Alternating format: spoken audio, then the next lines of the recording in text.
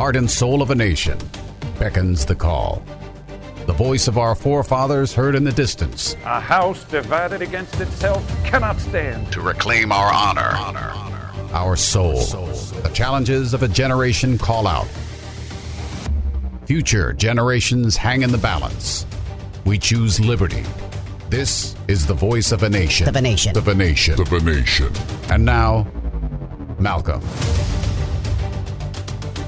Hey, welcome aboard, my fellow Americans. Malcolm at 8. It is the voice of a nation here. I have felt right along, if you've listened to me in prior broadcasts and you're part of the listening audience, you know full well, I have read the Riot Act against the way we have handled this relationship in Russia. I'm talking about the political class, all of it. I'm talking left and right, Democrats, Republicans alike. And the way we use these foreign adversaries to gain political power here in our country, I mean, it needs to be said. It's disgusting, it's vile, but it also needs to be said. Okay, all right. So let's be clear. We understand the parameters of the game up front here, people. Okay. When all this was transpiring, when Trump was in office and the whole Russia thing, we made such a mockery out of it. And even before then, you know, when Hillary Clinton bought that reset button there, remember that? What a joke that was. What a laughing stock we look like. I mean, a bunch of buffoons. And we just have not played this relationship right with Russia. And I'm here to say to you today that had we done this differently, back through these political people we're going to talk about here in the last few administrations, you know, we would be in a whole different position with Russia today. They should be more connected as an ally to world peace and the things we're doing. They're more of a Christian nation than many of these other nations are out there, frankly. The Russian people I'm speaking about now, good people, indeed, in fact. But the political class here have made it a laughingstock. They've made it a mockery. This relationship, all for political gain, is what it is, to seek the power. And, you know, remember how wild the stories were that Trump was peeing on prostitutes in Moscow, the hotels there. You remember? I mean, the thing was crazy. With the Steele dossier and all of that, which is not where we're going today. But I'm just reminding you how insane this whole relationship has been. And we have pushed Russia further and further away. And we have pushed them into the arms of what I would say is a dejected lover, Xi Jinping. Now, Putin and Xi Jinping, they don't have much in common, frankly. They're convenient right now. And this is the way this works on the global stage. It's a relationship by convenience, truly, strictly. It's all it is. They hate each other just as much as they always have. And frankly, they'll find themselves very much on the opposite sides of all kinds of conversations. And even, you know, a lot of times these people get together to get to the other side of the hurdles, and adversaries, well, that's part of Sun Tzu's strategy, in fact. Your adversaries, you work with those adversaries and enemies many times to get to a different objective, an alternative. Sun Tzu it's an incredible, point of reference to use that when you're dealing with the art of war, really and truly.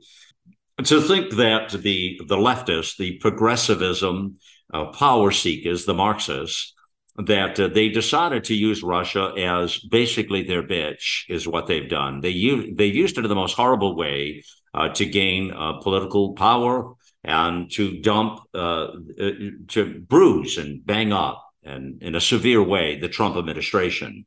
It was really all for domestic politics, is all I'm saying to you. It was just domestic. It's all sport, I often think about the way things are played today. We have fallen far, far away from the innocent little things Richard Nixon did. We have fallen far from those days of Watergate. That's nothing by today's standards. That's not even a pimple on the chart here. You see what I mean? Really though, it's a laughing stock. It's really not a laughing stock. It's a terribly sad state of affairs. What lies in the balance here is global stability. It's global stability on one side of the conversation and a global calamity on the other, to the likes of humankind has never seen. And this is the whole seriousness of a nuclear an event that would surely pace what had been done in Japan and Nagasaki. It would be totally, totally different than that moment in time, keep in mind, okay? Which is why you keep hearing references to World War III and things of that nature. And the whole idea of nuclear proliferation is that you were never going to use them, these weapons of Armageddon stature, that you would never use them. That was the whole essence of the whole thing. Then you ask yourself, well, why have those kinds of things to begin with if it's threatening mankind and humanity? It's always a question, isn't it, people? Mostly because humankind is quite flawed, frankly. And they don't always play the way they should be in these kinds of situations. I do believe that, truly. This whole mutiny event, supposedly quasi with the Wagner Group, that has taken place just recently, has got all your attention, of course, in Russia. And, if you listened on the weekend to Viewpoint, I had Lieutenant Colonel Tony Schaefer on there, and we talked about the potential that this might have been part of the strategy. Putin and Prigozhin, who I'm speaking of there, who is the head of the Wagner paramilitary group, I'm speaking of, friends. Could this have been part of the strategy, what took place there? I mean, we talked about it early on, and there's more speculation that it might be, it could be, because typically the Putin and the mercenaries there, they don't, it ends usually with death. They don't usually give you a pass and go around the monopoly board again to travel to another country and for a play to be named later is not usually the case. It works in Russia. It usually ends with a bullet to the head, frankly. So that was unusual to begin with, but maybe there's a lot more to that story. Just saying. I talked about having an off-ramp. Is there an off-ramp for this? And what do they do? This was early on now, I'm talking. Early on in the conflict, okay? When this thing just started to heat up. And because you knew it was going nowhere. Nothing good could come out of this. Nothing. And the whole NATO conversation, but even today, I question then and I question today. Why isn't it that we haven't got to some sort of a conversation with these people? Why haven't we gotten to a point of reason? Back to there's no communication happening. In other words, Vladimir Putin. It's the same thing was just happening with China recently with Xi Jinping, and of course Blinken went over there and didn't do anything really, but he went over there in that sort of same atmosphere kind of thing. That's what happens with these global adversaries is you take a big risk. You've got to keep communications open and you've got to keep them moving forward. We're not doing that with Putin. We should have had him at the table talking about all these things. A lot of this could have been avoided. Now we're talking massive situation here of death as well. Nobody's talking about that really. Let me give you a few numbers here to have context here, okay? Just so we're talking about the same war and you understand, not to mention the treasure, the United States taxpayer treasure that's been invested in this hellhole that has now become Ukraine. And it's sad. It's sadder than state. I just see missiles, bombing into restaurants. They're always doing this kind of thing and killing all kinds of people. It's just pretty routine. But here's some numbers for you to put this into context, okay? The U.S. Defense Intelligence Agency, these are numbers being reported in, that Russia has suffered somewhere between 189,500 and 223 total casualties, okay? Total casualties, including about roughly 40,000 killed in action and 154 to 180,000 wounded. Some pretty serious numbers, friends. But listen to this. As of early May, so this is just less than 2 months ago here, so it was reported that more than 100,000 fighters, young men from the Kremlin's forces have been killed or wounded since December alone. This is what is estimated right now from the Defense Intelligence Agency. It's just in the short period of time we're talking here. So all this outlines that Moscow, the massive losses they're having there, not to mention the military leaders and all these other things that are happening, but the losses are massive in size and scope. And to put that in context, the kind of numbers we're talking here, and let me give you the Ukraine number. Well, before I give you these and to put it in context, let me give you the Ukraine numbers. Ukraine has suffered a little bit less than that. quite a bit less actually, but between 124 to 130,000 total casualties. They're saying here, the Defense Department, between 15 and 17 killed in action. That's certainly less than what Russia has lost here. You see those numbers in comparison, okay? And 109 to 113 wounded in action. So in a total calamity here of this event, we're talking more than 350,000 young human lives, people. Again, Russian and Ukrainian. So this has been a bloody, evil, a Satanist war is what we're talking about. War is never pleasant, but this is an evil fight here. Talking some pretty big numbers here. Now, back to putting that in context. To put all those numbers in context with you, what does that really mean, this conflict? Well, I could tell you this. It's the biggest event we've had since World War II. And looking at these numbers here, how about the fact that about 4,500 American troops were killed in the in complete invasion of Iraq? To put that in, now, does that put in perspective for you what I'm talking about here? That's some pretty serious numbers. You're talking about, around 4,500 with all of that invasion of Iraq that took place, right? And look at these numbers here. We're talking it's well over 350,000. And that number's even escalated since I'm giving you these numbers that are reported from the Department of Defense Intelligence here that I'm giving to you. These numbers about 2 months ago. So you can add all that to the till as well. And it just keeps going.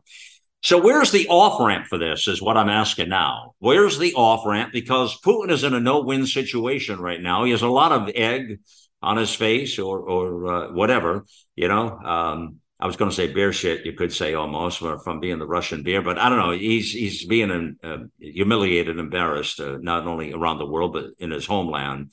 And then somebody like this, which we said early on, they'll do the unthinkable, and which we have an interesting talk about that today because there's an interesting gentleman, Sergey Karaganov.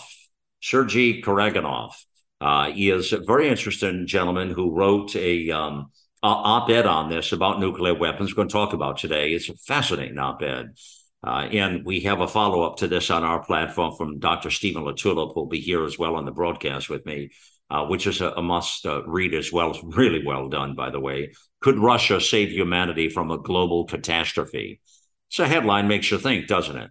Now, how could they do that? I'm going to ask that question to Steve in just moments here, how that might be. And he'll pull in some of the pieces, I'm sure, of what Sergey Karaganov has put into his piece.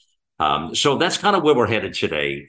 Talk a little bit about the strategy of Russia, the recent conflict here, and flush out all of the things. But I'm here to tell you today, friends, that this entire fiasco is the product of your political machine here in the United States of America. This was completely 100 million% avoidable. Every bit of this, I'm telling you now, I absolutely know it was all avoidable. And you're just not dealing with leaders that have a calm hand like a Ronald Reagan or Mikhail Gorbachev. Don't have that sort of people at the helm here, or Margaret Thatcher for that matter.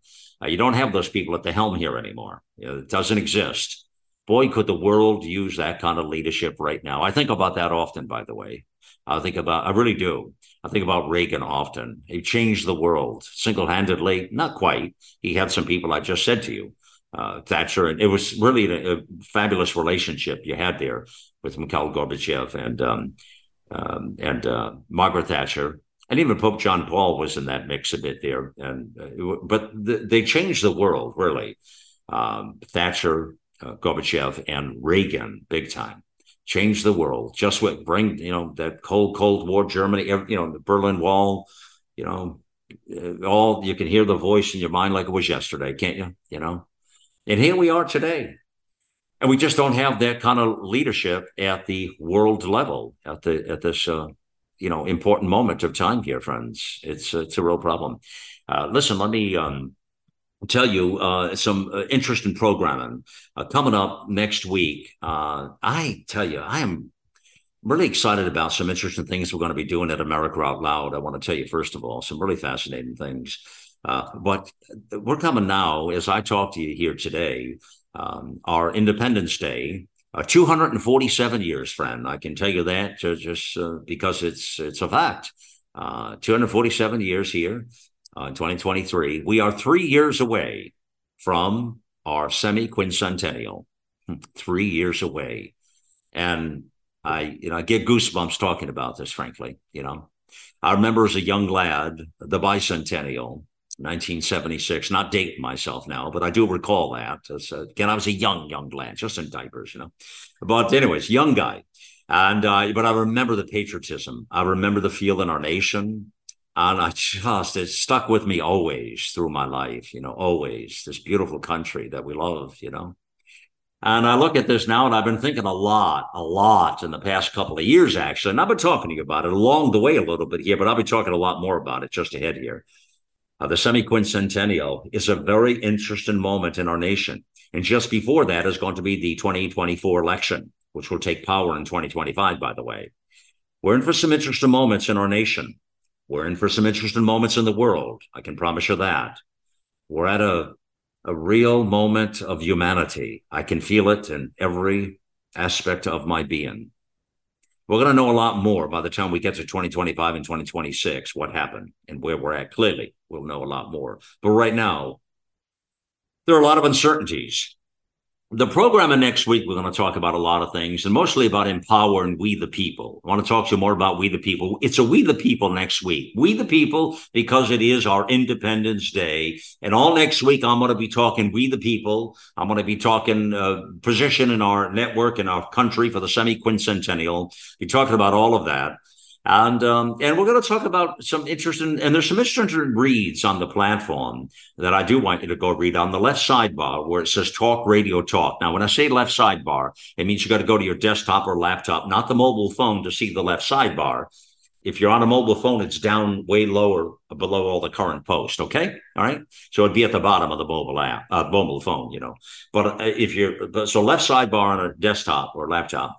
And you'll see you'll see Dr. Latulip's there. Steve's is there. Could Russia save humanity from a global catastrophe? By the way, he'll be on moments, as I say with you. Dr. Steve Latulip, I got to tell you, people out there, he's doing his best work right now with America Out Loud by far, no question about it. He's done a lot of things in his life. He's a hero, surely one of my heroes. And I've got a few of them here that are really amazing on this network. But he's doing his best work right now. His absolute best work, I believe, that I've known him in his lifetime. And I think it's a big lift right now. And as part of our network, I couldn't be prouder, The other one just below that, another man who I have great respect for and great pride, Wallace Garneau, just an amazing man, and been real thrilled for me to have him part of this network and platform.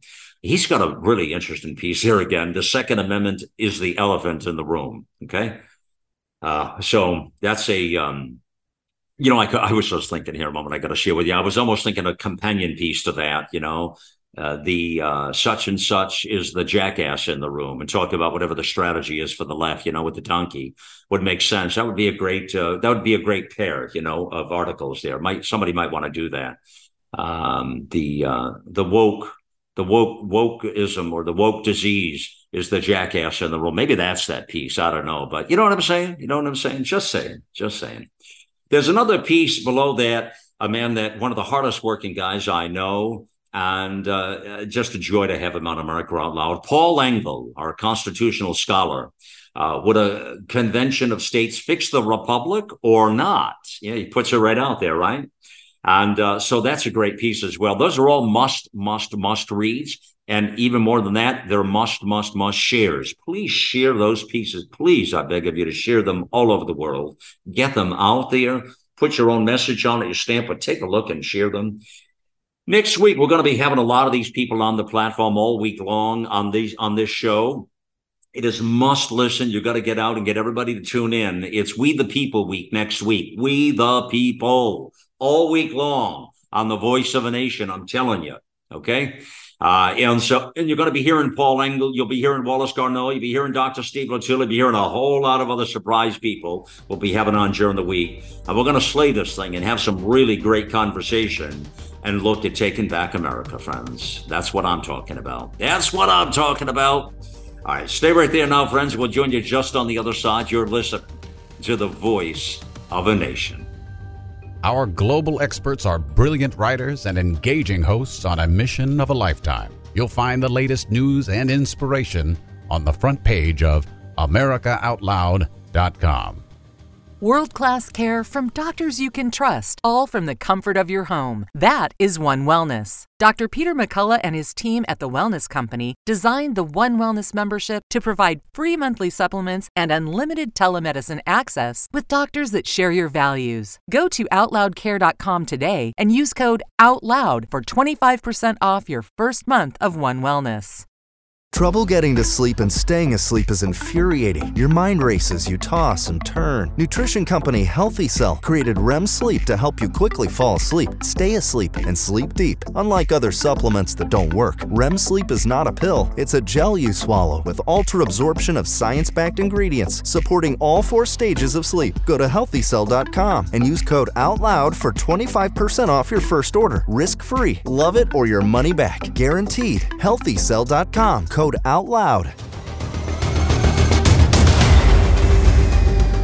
And we join you back here, my fellow Americans. Thank you for joining with me always. I always appreciate your time and respect, and thank you for being on the mission here. The mission to save our great country, the mission for liberty and justice for all. And it surely is a mission where we deliver the out loud truth.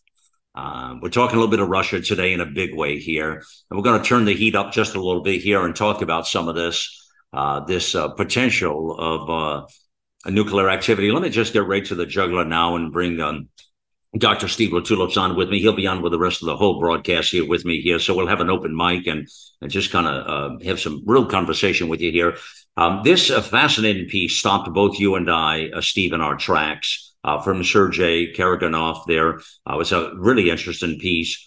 And you followed it up with a complimentary, strong piece, which draws out the conversation even more.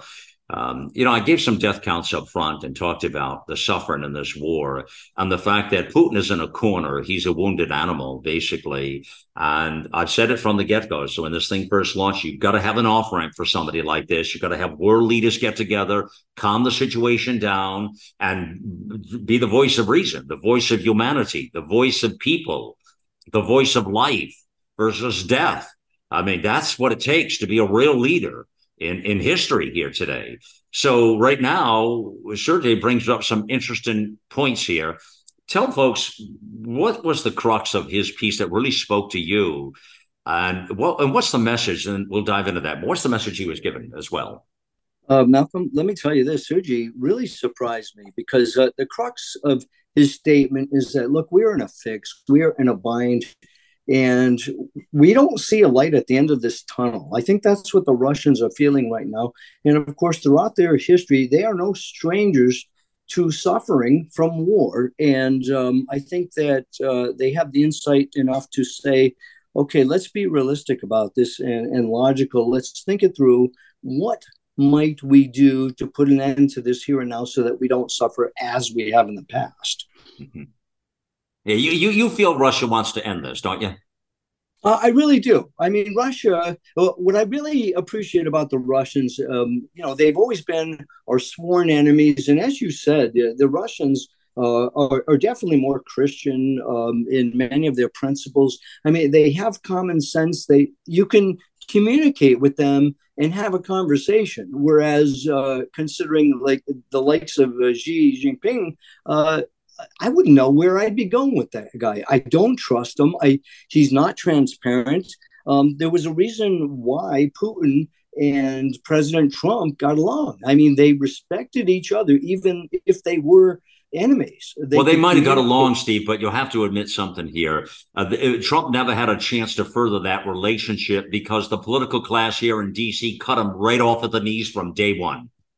Exactly right. And all we're seeing right now is an extension of that. We've got a bunch of fools ruling our country. They are not serving the people, and we are suffering the wrath of that right now. And that wrath has only just begun. That's what concerns me. Yeah. Sergey talked about the potential of using nuclear weapons. What did he say? Well, he basically said, we need to rethink our cold doctrine thinking because, we talk the Russians down. We're saying, look, mutually assured destruction is not going to benefit, obviously, either country. So let's knock it off. Let's dismantle our weapons. Let's reduce our numbers. And both sides actually did. But right now, they're rethinking it, saying, wait a minute, with the writing's on the wall here. There is no way the United States is going to back down from funding this ridiculous, in the common sense man's mind, ridiculous war in Ukraine. There is a purpose to the Ukraine war. It is a chess game. It is primarily, in my opinion, between China and the United States. Russia is now the punching bag, and they see that. And Russia sees how China is playing them, using Russia as their kind of backdoor hammer so that they can gain more leverage to pursue their economic pursuits to win other countries for support. Well, it's what I said up front. They're playing Sun Tzu strategy totally, both of them. Exactly right. Exactly. Yeah. I mean, they can't stand each other, but it's a convenient relationship at the moment, so they're playing it out here. But with Russia, it's serious business right now with this nuclear. So what he's talking about is using them strategically, right, Sergey? He is. Sergey says that, maybe we ought to reconsider. Now, he's the chairman, the head guy of the big Moscow think tank that is deciding, how ought we to respond in this highly volatile global network that we are now being victimized in. We are, we're not in full control. So I think Russia's playing their cards as best they can, and they're discussing how ought we to proceed in this game that is, of course, extremely dangerous. The likelihood of another nuclear war or conflict is real. All of a sudden, it's back on the table. Back. That's right. From the days when we were, people were nuclear thinking and under desk and things like that, whatever they were. It was strange. Remember all those drills back in the day, Steve? Oh yeah, the ridiculous drills of going under the desk and things like that. What the hell was that really going to do for you? I don't even know. Right. And even the drills that we played in the military. I mean, I was in the good old SAC days, Strategic Air Command, and we were out there ready to launch our tankers, supporting the nukes going to wherever they were going. We all had our assignments. And if the klaxon went off and it was the real thing, we decoded the message, off we go. And, That's right. Bye-bye America. We weren't coming back, and we knew it. Right, that's right. Now, this Sergey, he was an advisor to both Boris Yeltsin when he was there, and Vladimir Putin. So he's head of the Council on Foreign and Defense Policy. So this guy knows what he's talking about.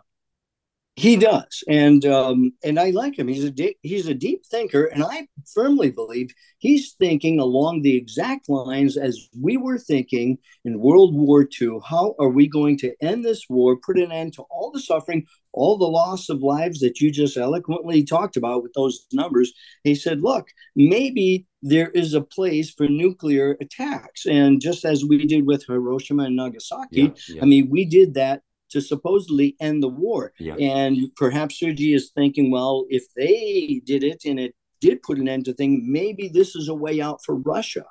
And it makes sense logically if you put yourself in their shoes. Right. But let me ask you, when our country did it, it was, obviously it was, to say the least, it was controversial. And a lot of people even today still can't get over that the mighty, United States Christian nation that it is, used these weapons of mass destruction against, as you say, Nagasaki and Hiroshima, there both, and changed the history of life on Earth, and potentially, as you say, might have saved how many more, we don't know. They don't. When you hear that today, though, and they talk about the pinpointing or strategic nature of nuclear weapons right now with this war, though, Steve, everybody doesn't see the same similarities. They don't want to see the same similarities. They look at it as a deficit, the fact that would Russia even consider such a thing. Yet we did the same darn thing here. Why can't they see that? What they just don't want to see it, you think? Well, Malcolm, I think there's two schools here. There's the older and younger generations here at play, and the younger generation, as Sergey points out, that they have forgotten what it would be like to ponder a nuclear holocaust. I mean, if you read the books of what happened in those cities of Japan, I mean, it was devastating, and there was nuclear fallout, radiation galore that lingered for a long period of time. The survivors suffered horribly. The burns of radiation, I mean, so painful. It was brutality at its worst. Man's worst job that we can do on our and Steve, we did it though. We did it. This country did it. I didn't do it. You didn't do it. But this country made that decision. So, but why did they do it? I'm just trying to drill down here. They did it because why, Steve? Right? Well, because somebody in the powers that be believed that it was the expedient thing to do. It was the lesser of two evils. They actually thought they would save people, is what they said. They did. Exactly right. You subscribe to that? I think that there is definitely some logic to that. Yes, I think that it definitely put an end to more death and destruction across the country. I mean, in a world war, there was going to be a lot of suffering. But it did put an end to it. But they don't want to see that now. Now, hold on a moment. Let's. This is good. They don't want to see that now, and they speak about Russia in such horrible terms that they would even consider the thought. I mean, I've seen reports on this where they said, well, they might pinpoint to do exactly what Sergey says they might do. And, they're like, well, that would make them really evil. But we did the same thing here, but they don't want to consider that. So, but what they really want, and this is where the rubber meets the road now, Stephen. It's hard to really understand this, but when you look at the battle, the art of war, more or less. So what do they really want? Well, okay, Ukraine to win. Well, how is Ukraine going to win? Ukraine cannot win this. Here's me talking. You tell me back. You disagree, agree. I don't know, but Ukraine cannot win this war. They're not going to be able to win this war. They don't have the nuclear arsenal, those weapons of mass destruction. And Russia at that moment will use them. If they're down and out and on their last bullet, whatever, they're going to use them. I mean, because that's what they're there for at that point, is their self-salvation. No matter what, they're not going to sit and do an inventory. Steve, I don't see them doing an inventory. Maybe you disagree and say, well, no. I'm worried about the United States. I'm worried about Ukraine. I'm worried about Hawaii. I'm worried about humanity. I'm worried about Japan. They're not going to think that way. They're not going to think that way. I agree with you. I agree with that point. But I go beyond what you said. It's not that Ukraine cannot end the war. Ukraine cannot win this war. What the truth is, that the United States and those involved that are funding this war, and including NATO, I think that they want a protracted Ukraine war. They don't want this war to end. Therefore, they will not allow it to end. But you're playing with fire with Russia and Putin, and you're playing with fire. And right now, Russia is hurting on all kinds economically. Their entire system is crumbling. And look at all the young men they've lost. It's sad. Exactly. They have been squeezed economically, politically. Yeah. They have been squeezed with the loss of many, many human lives. Good people, people that wanted to live their lives as These are sons, and by the way, sons of young families. You know that, right? Yes. Yeah. Yes. Yeah. I mean. Yeah. And it's disgusting. And when you think of the fact that the Russians, I mean, what are we talking about right now as we see China wanting to build in Cuba? They want to put their weapons right in our back door. How do we feel about that? And all Russia wanted is a buffer zone so that they would not feel constantly encroached upon, threatened by the Western countries. But because there was real talk at that point about bringing them into NATO. And do you see that Biden is back talking about it again? Do you see that? Yes, and look at all of the countries that did become part of NATO after the Cold War ended. I mean, that itself was a threat to Putin. Yeah, but they're now. I see the conversation bubbling up again. You're right, but here's the thing that I find very odd as well about this whole thing is that when this whole war started, do you remember how? Steve, everybody was tiptoeing around, and the administration was like, oh my God, we cannot get NATO anywhere near this. Well, what happens if one of those go off kilter and end up in Poland somewhere? What happens if such and such happens and goes here? And well, we can't do that. We got to keep NATO removed, twice over removed from the point of contact here. And we can't, and they were very cautious about arming them. They were very cautious about all of this.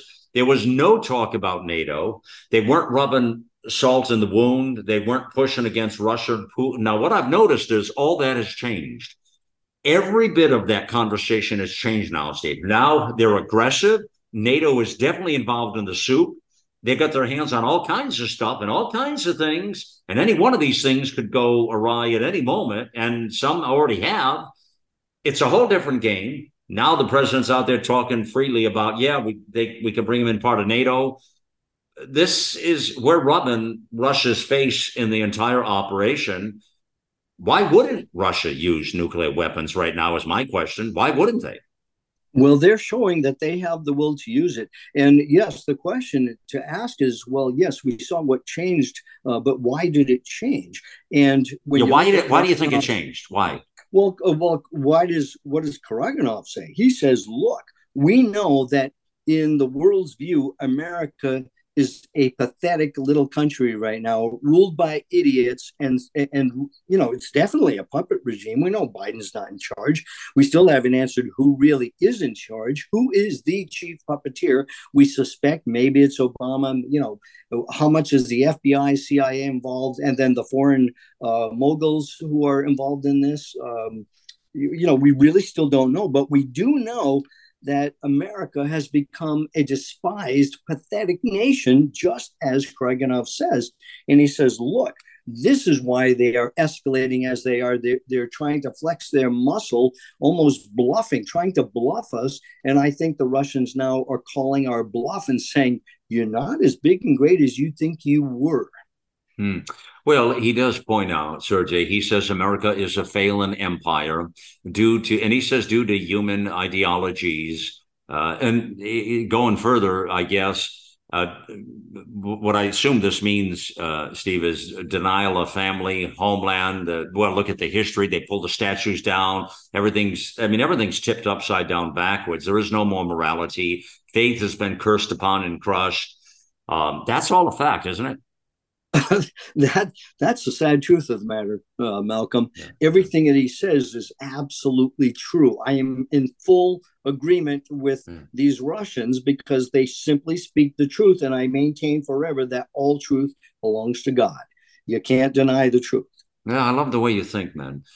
So he says Western elites have lost their barons and lead their countries to the slaughter, right? Those are his words, right? Exactly. Yes. Yeah. People have forgotten people have forgotten the horrors of war. What you said, Exactly right. And Sergey, he sees what's going on, and he says anger and despair are going to continue to grow in waves and waves. And is that not what's happening right now? I mean, that's what I see taking place. Oh no, yeah, definitely. People are very much in despair. I talked to people today who are in despair. People believe it. I'm talking real people out here. They totally know the country is failing. Some people are talking about another country. I've seen it today. It just happened to me. I'm very serious in conversation today. I hear this, but it just happened to me today.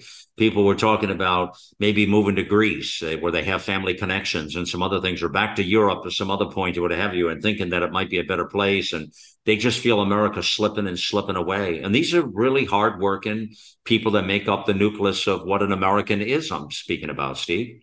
That's right, Malcolm. I'm experiencing the same thing. In fact, I have family members and friends who have already purchased property in other places, saying, when it all goes to hell, and it's not going to be long, we're out of here. Now, I think that's kind of a defeatist attitude. I guess I'm a thorough patriot, and I think, well, when your country needs you most, right, you're going to bolt, and I don't resonate well with that. But at the same time, I understand what they're saying. It's like there's no other place to go, and how can we defend a homeland that is against its own people? It will never have the 1776 scenario. The only thing we might still have is somewhat of a 1776 spirit that maybe could take this country back. But how do we do it? That's the big question. Well, the juxtaposition you just put out there, that 1776 spirit the framers, the founders, the uniqueness of this American experiment, our Constitution, our Bill of Rights, this amazing, beautiful country that God has gifted us. And, you know, as I say all the time, if you're born in America here and you're lucky that way, you've won the lottery of life already, no matter what you decide to do with it. You've been blessed. You've been blessed. Oh, absolutely. Absolutely. And that's the way that is, really and truly. This 1776 spirit you just talked about, I just want to mention something, Steve, to you there. It just came to me here. You know, and I love your position of, well, no, we're not going to cut and run. We're going to sit and stand and fight tall for this nation. That's called We the People. What did I say about next week? We the People. I could, you know, it's funny, as I was telling listeners that, you didn't know I was saying that, I could just hear you on the other side loving those words. I just know you enough to know. Oh, yeah, I just know you enough to know you. And I thought, Steve's going to love this when I tell him we're having a We the People week. We're going to take this back in that way. But, you know, I got thinking more just a moment ago when you talked about that 1776 spirit, and I started thinking about, you know, okay, so what do we got to do to get there? And we're going to have some of those heavy conversations next week and some of the heavy lifting. I love what you say there when you say, you know, we're not going to cut and run. And I know you enough to know that about you. It's certainly appreciate that. I mean, we have an obligation to fight for this amazing country. And this 1776 spirit you just put out there very eloquently. But I do believe, whatever it is, Steve, whatever we're going to cross as we cross these Rubicons ahead, whatever they may be, there's got to be a moment in 2025. That's in my radar now. That's the parameters of my mind, what it tells me, that we're going to be somewhere. And that somewhere is going to be a moment at the semi-quincentennial. Yeah. I look forward to it. Yeah. You know, it makes us think again of the American dream, doesn't it, Malcolm? You know, what is America all about? What have we always been about? And we have to restore that. We somehow have to restore that. Yeah, we do have to restore it, and we're working on it right now with all the things that we're suggesting. Friends, I want to tell you about this new part of the platform that we totally excited about. You'll see the new ads up on the AmericaOutloud.com website, but it's AmericaOutloud.shop. And these are all the products and things that we've worked for, we've negotiated, and we fight for to help you out to live a more quality-driven life. I love these kinds of products and things because they help us. They bring out the best of us, all of us. These are all discounted, these products on that page that you'll find at AmericaOutloud.shop. What will happen is there's some specials up there, some special incentives you'll find every couple of weeks. These will be changing. Right now, you'll see on there Oxy Powder, the leader in oxygen intestinal cleansing. This is amazing stuff. It's their number one selling product at Global Healing. Global Healing is an amazing company. And friends, intestinal problems are something a lot of us deal with. I've had my problems with it, to be sure. And you got to stay healthy. You've got all kinds of problems that come from that. This product, this Oxy Powder, it's an amazing product. It'll give you that. It will clean those intestinal systems out for you in ways that no other product that I've seen can do it. I take it. I've used this, and it's quite something. So take a look at this. You get 15% off by using the code OUTLOUD. You'll see the big, large banner ad right there at AmericaOutloud.shop. Please check that out. The other one I got to tell you, and you hearing Dr. McCullough and I talk about it, with the nattokinase and the root dandelion and all the amazing ingredients in this product, is Spike Support. Spike Support. And this is from the Wellness Company, and you get 25% off that by using Out Loud. They're having some real success with the nattokinase, and this combination of products in this Spike Support has been very, very remarkable. The success they have coming from it. You'll see the ad on the page to get back to that pre-COVID feeling. This is for vaccine injury and long COVID and all of the stuff that's come out of that chapter. It's horrible. And so we've got to fix ourselves there. AmericaOutloud.shop is where you get those discounts. And so visit there and feel good. And let's get the word out there that there is hope for everybody here. I'll take a real quick pause and we'll join you just on the other side. We'll bring this all to a big conclusion here. You're listening to the Voice of a Nation. We are fighting the ultimate fight between good and evil. AmericaOutloud.com replaces groupthink with innovative think. Well, it was Walt Whitman, the poet, who said, Keep your face always toward the sunshine, and shadows will fall behind you.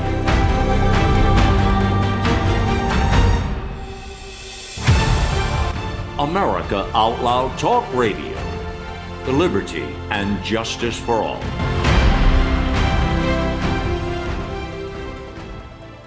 Whether you're an independent, a Democrat, or a Republican, one thing remains true. Airborne viruses love us equally.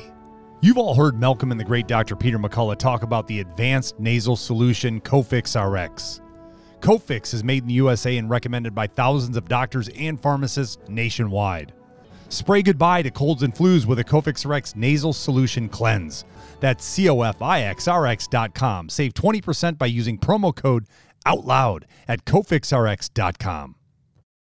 Millions of Americans are needlessly suffering from the long-haul effects of the toxic spike protein. Dr. Peter McCullough and his team at the Wellness Company designed their spike support formula to counteract harmful spike protein from COVID-19 and vaccines so you can feel your best. Go to OutLoudCare.com today and use code OUTLOUD for 25% off your first order. Here on America Out Loud, we emphasize optimal health, and air is the most essential element for life.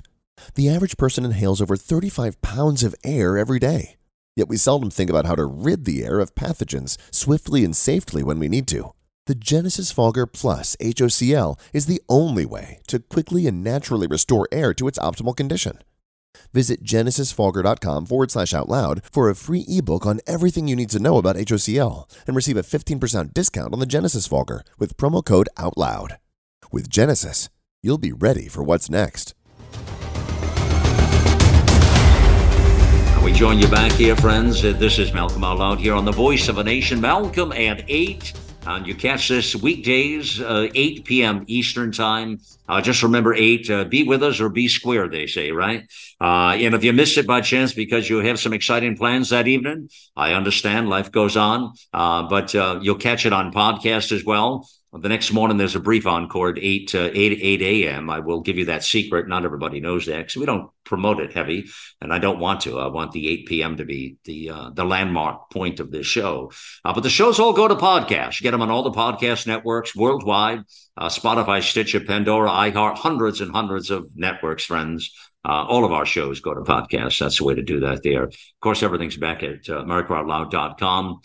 Home of the free because of the brave. It's up there right now at the top there. I love that symbol. I love that message and what that stands for.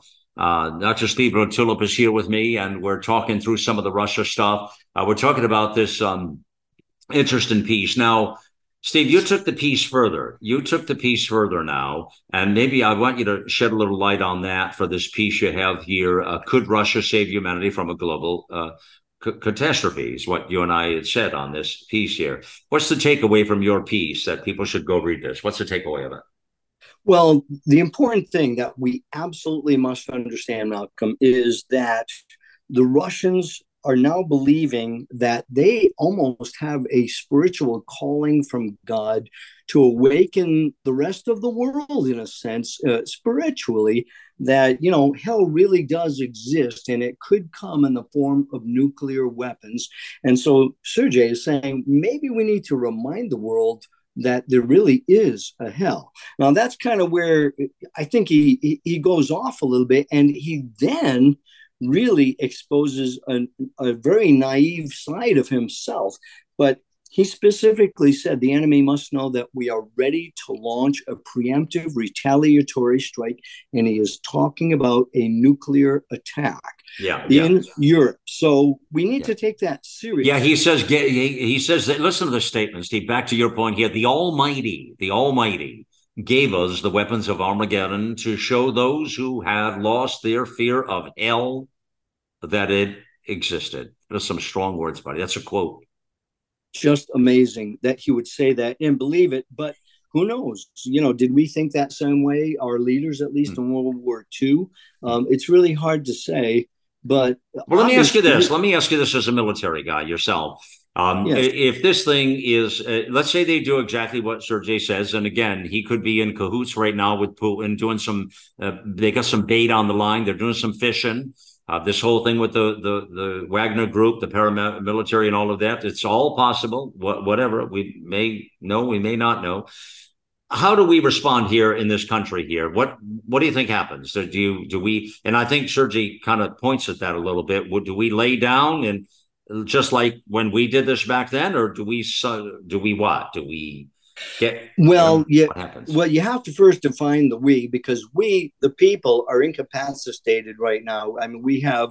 We as the West, the United States first, and then the West next. So yeah, okay. So I think what Sergey is thinking, that if he does, if Russia launches a retaliatory nuclear strike, then he's going to call off the dogs and going to say, look, we're serious about it. And he thinks we're going to just cower and back up and say, whoa, it's not worth it. Okay, we're not going to launch an attack against Russia because they struck some city in Ukraine or elsewhere in Europe. They think that, so in a sense, they're calling our bluff. But worse than that, and this is where Karaganov's logic, in my opinion, breaks down severely. He says, and this is a quote, only if there is a madman in the White House who also hates his country will the U.S. decide to strike in defense of the Europeans and invite retaliation by sacrificing a hypothetical Boston for a notional Poznan. Okay, good point. But Karaganov, let me open your eyes. We already have a madman in the White House. He already does exist. Right. That's what that's you're saying in your piece, right?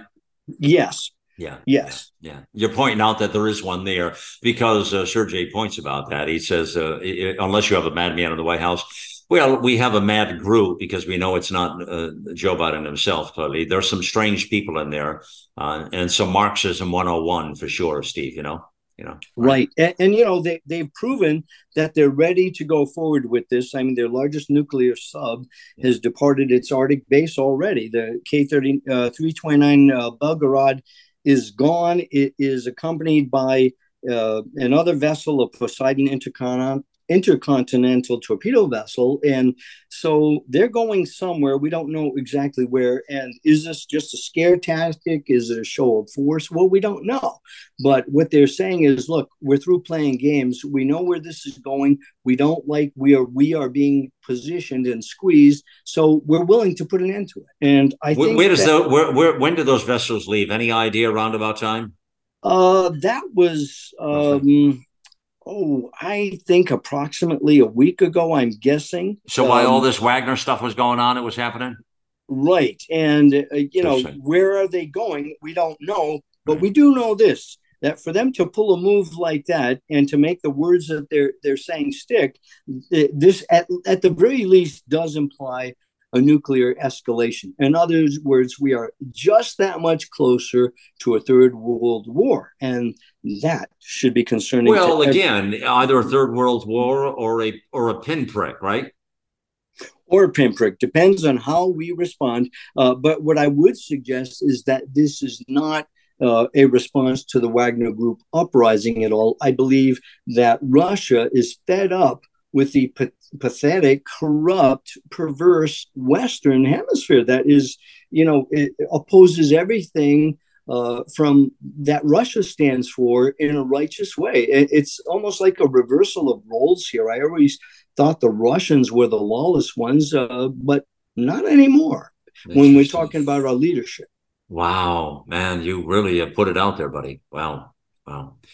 I mean, what you say there is pretty dramatic itself, calling out. I call it as I see it. Yeah. I have to agree with that. And, this Prigozhin, who led the Wagner Group, he's got, he's had a lot of close ties with Putin for a long time. And here he now comes, within 200 kilometers of Moscow and then turns around. That's 124 miles.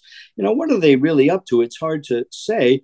But he is also the founder of the Internet Research Agency that interfered in our 2016 elections for real.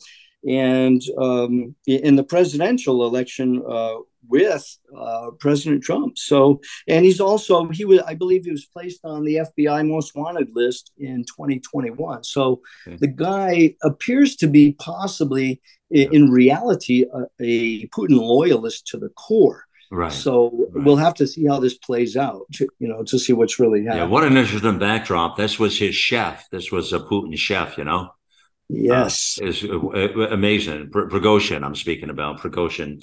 He was a chef. He became he looks like a tough dude looking at him. I mean, he looks like a tough dude, but he's not a marshmallow.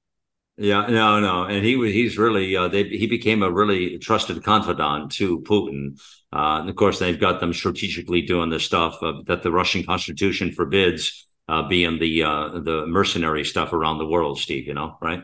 Right. Basically. Right. And they're in Ukraine for sure. In fact, there was a lot of talk at one point I brought up the other day with Tony Schaefer that they were looking to take Zelensky out with that Wagner group, the same cats, Yeah. So which way is it going to go? It remains to be seen. But we do know this. We know that Russia wants to put an end to Ukraine, to the war. They want their protection. They don't want to deplete their resources, their lives, their funds, everything. They've got everything to lose from this. Yeah. Well, so we gave you something to think about today, friends. We gave you something to think about with the Russia. And mostly, I hope you're more informed about some of the nuances here going on, because we really did talk about multiple nuances here that a lot of people are not talking about. And we also did what Steve says there. We call the balls and strikes. If you like it, great. And you don't, well, I can't help you. It is what it is. The truth is the truth, the out loud truth. We surely have some fence cementing to do here back at home. And we can't run around thinking that the United States is above some of this stuff when we're doing some of the most egregious, evil things in our nation. Who can say today that they're really proud of our country? They're proud of our leaders. Who can actually say that this moment, really? And I'm talking about over the last many, many, many years. I'm speaking about. I'm talking about right this moment. I mean, it's bad enough as it is. But I'm talking about all the way back through. I'm talking about Bush, Clinton, Bush, Obama, and this current dude, Biden cabal. They'll have to rename his presidency the Biden cabal. It won't be Joe Biden, but the Biden cabal, that's run that. I mean, who can really say, oh, man, they've done a remarkable job and we've got like the greatest? You can't. Like I said, it's a vacuum of leadership in our country, from number 40, Ronald Reagan, all the way to when Trump was trying to clean house with the deep state and the establishment and went face to face with these people, this evil, that's number 45. So in between there, you have a bunch of dead air, deadwood, garbage. And we have several decades of non-leadership. And that's what we're dealing with today, friends, with this current cabal. And then, of course, you have all the shenanigans of Hillary Clinton and all the Marxist left progressivism, the disease of leftism, the corruptness of our system and our society here. And so who can be proud? So back to what Steve was talking about earlier. Yeah, well, let's grab that 1776 spirit. You're damn right. We need to grab that 1776 spirit. And we need to make sure we have that spirit going into 2025. And going into our independence here. We're 3 years off where that will transpire here in 2023 now, 2024, 25, and 2026 is when it all happens, friends. 3 years from now. But we get past the election, and then 2025 and 2026 is going to be July 4th, 2026. That's the date. We got to have a glass of champagne, Steve, that day, Absolutely. Celebrate, right? But it is going to be 23, 24, 25, 26. It's July 4th, 2026, in the year of our Lord, 2026. That's got to be a moment of time. Next 3 years, people. Let's do it. Our friends, thank you for joining me on the mission here. It's time to get involved and get loud, America.